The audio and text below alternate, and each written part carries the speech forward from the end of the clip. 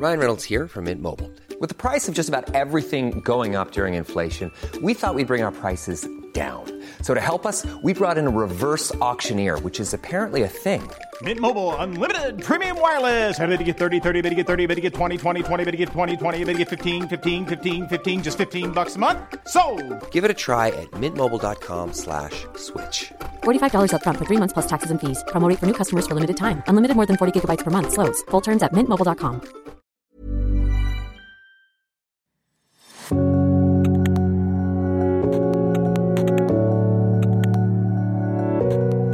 The idea that we as immigrants who were colonized can move to Canada and become settlers is an unsettling thought. But to the Indigenous peoples of Canada, that is who we are. We are all immigrants, and we participate in some way in a colonial system inflicted upon the Indigenous people.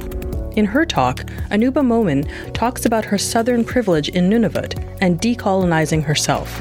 This is the conversation piece.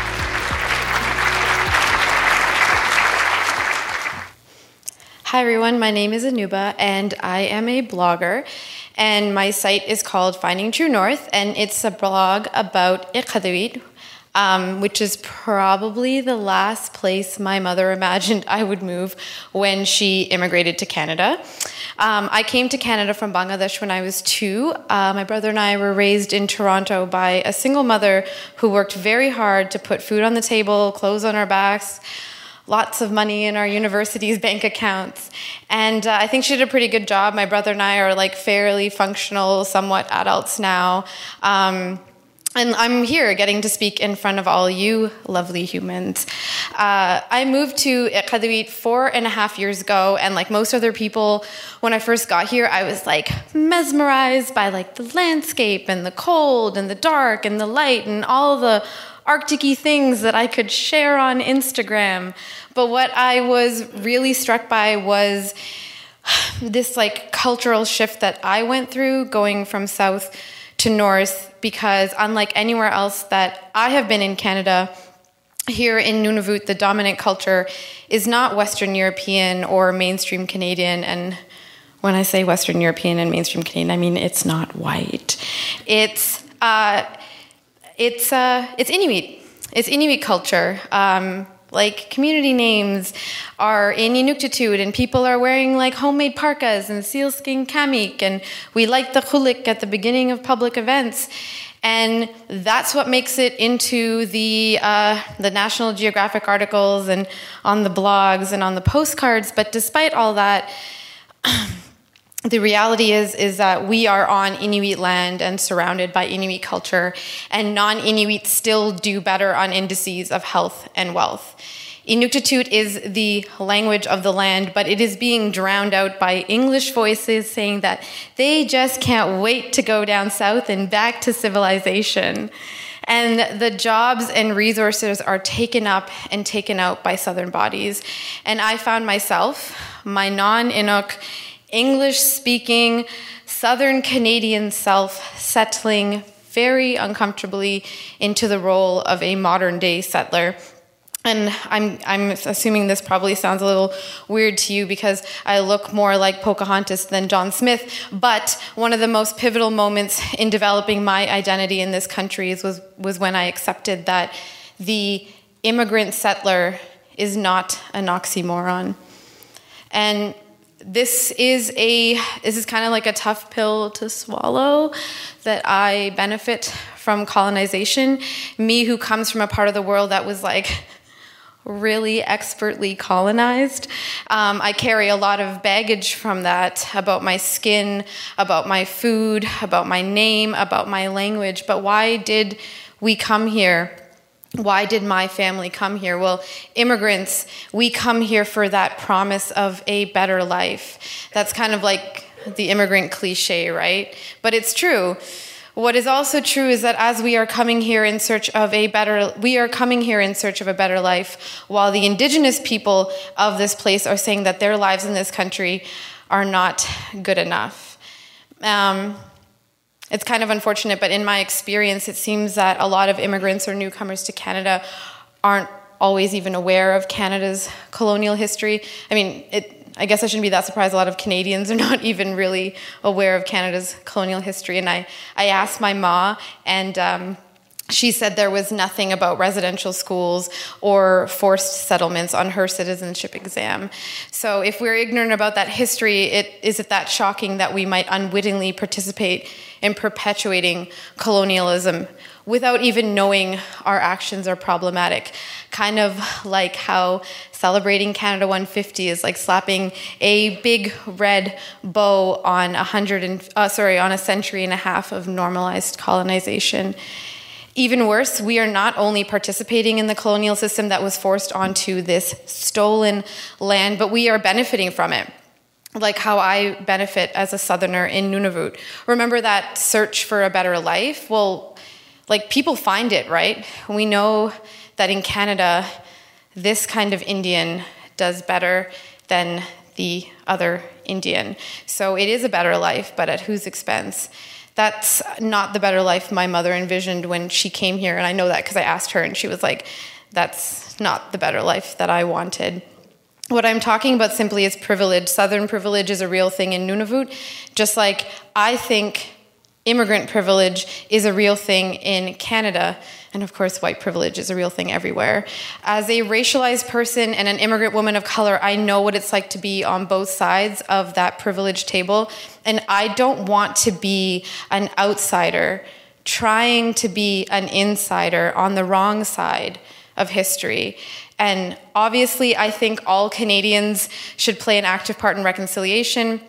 And I know that what I'm alluding to is placing even more work on new Canadians who, as I said, are dealing with a lot of our own struggles. But as Canada's immigration rate continues to grow, as we welcome more and more newcomers like my family, I see such an urgency and importance for our involvement, especially for those of us who are also marginalized for our race or religion, because when you call out any oppressive practices or systemic prejudice, you are not only decolonizing this country, but you're decolonizing yourself. Remember all that baggage I say that we carry as racialized persons? I've turned some of that into lost luggage in Nunavut. So I'll lighten the mood with a little story. When I first came up here, I was really lucky. I got to go to a lot of different communities, and in one hamlet, an Inuk woman came up to me and she said, "Oh, I love your skin color. Can I adopt your first baby?" And she laughed because she was being silly, but she probably did not realize that that was the first time in my life that my skin color was celebrated. Because I come from a part of the world where fair is lovely, and I grew up hearing, "Isn't it a pity she would have been so pretty if she wasn't so dark?" Oh, and back when this like custom brown baby adoption conversation happened, I was in a relationship with like another brown skinned beauty. So when I showed his photo to this woman, her eyes like opened really wide, and she was like, "I'll take the first two." And let me tell you, it is a lot easier to buck Western European standards of beauty when you're in a place that isn't entirely commanded by Western European culture. And I'm really grateful for those interactions, and I am especially grateful to all the artists and filmmakers and TV producers of this territory for letting me, a South Asian Southerner, collaborate and work with and for them. They didn't have to do that. And I'm grateful because it allowed for a very special kind of cross-cultural interaction that has made my time in Nunavut so influential.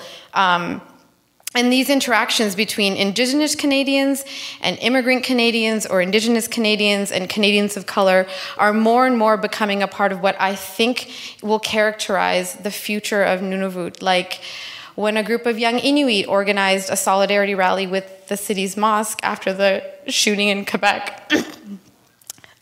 Fly in my throat.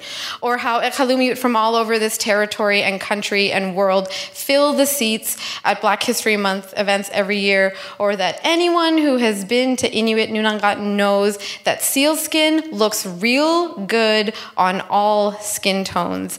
I think anyone who has been up here and paid attention will tell you that it has fundamentally altered their politics and perspectives. And I hope that as Canadians look forward to the next 150 years, that they also look north for examples of what our communities can be and the conversations that we can have and that we really should be having, because my liberation is entirely linked with yours. And I know that as I am like slowly, hesitantly, somewhat reluctantly transitioning back into life down south and abroad, that I am also always looking for a little bit of Iqaluit everywhere that I go.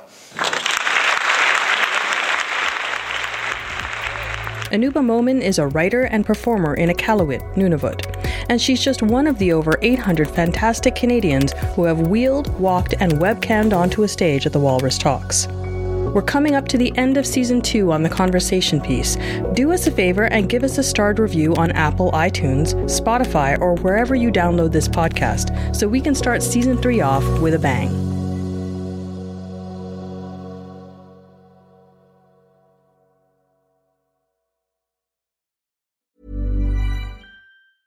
Even when we're on a budget, we still deserve nice things. Quince is a place to scoop up stunning high-end goods for 50 to 80% less than similar brands. They have buttery soft cashmere sweaters starting at $50, luxurious Italian leather bags, and so much more. Plus, Quince only works with factories that use safe, ethical, and responsible manufacturing. Get the high-end goods you'll love without the high price tag with Quince. Go to quince.com/style for free shipping and 365-day returns.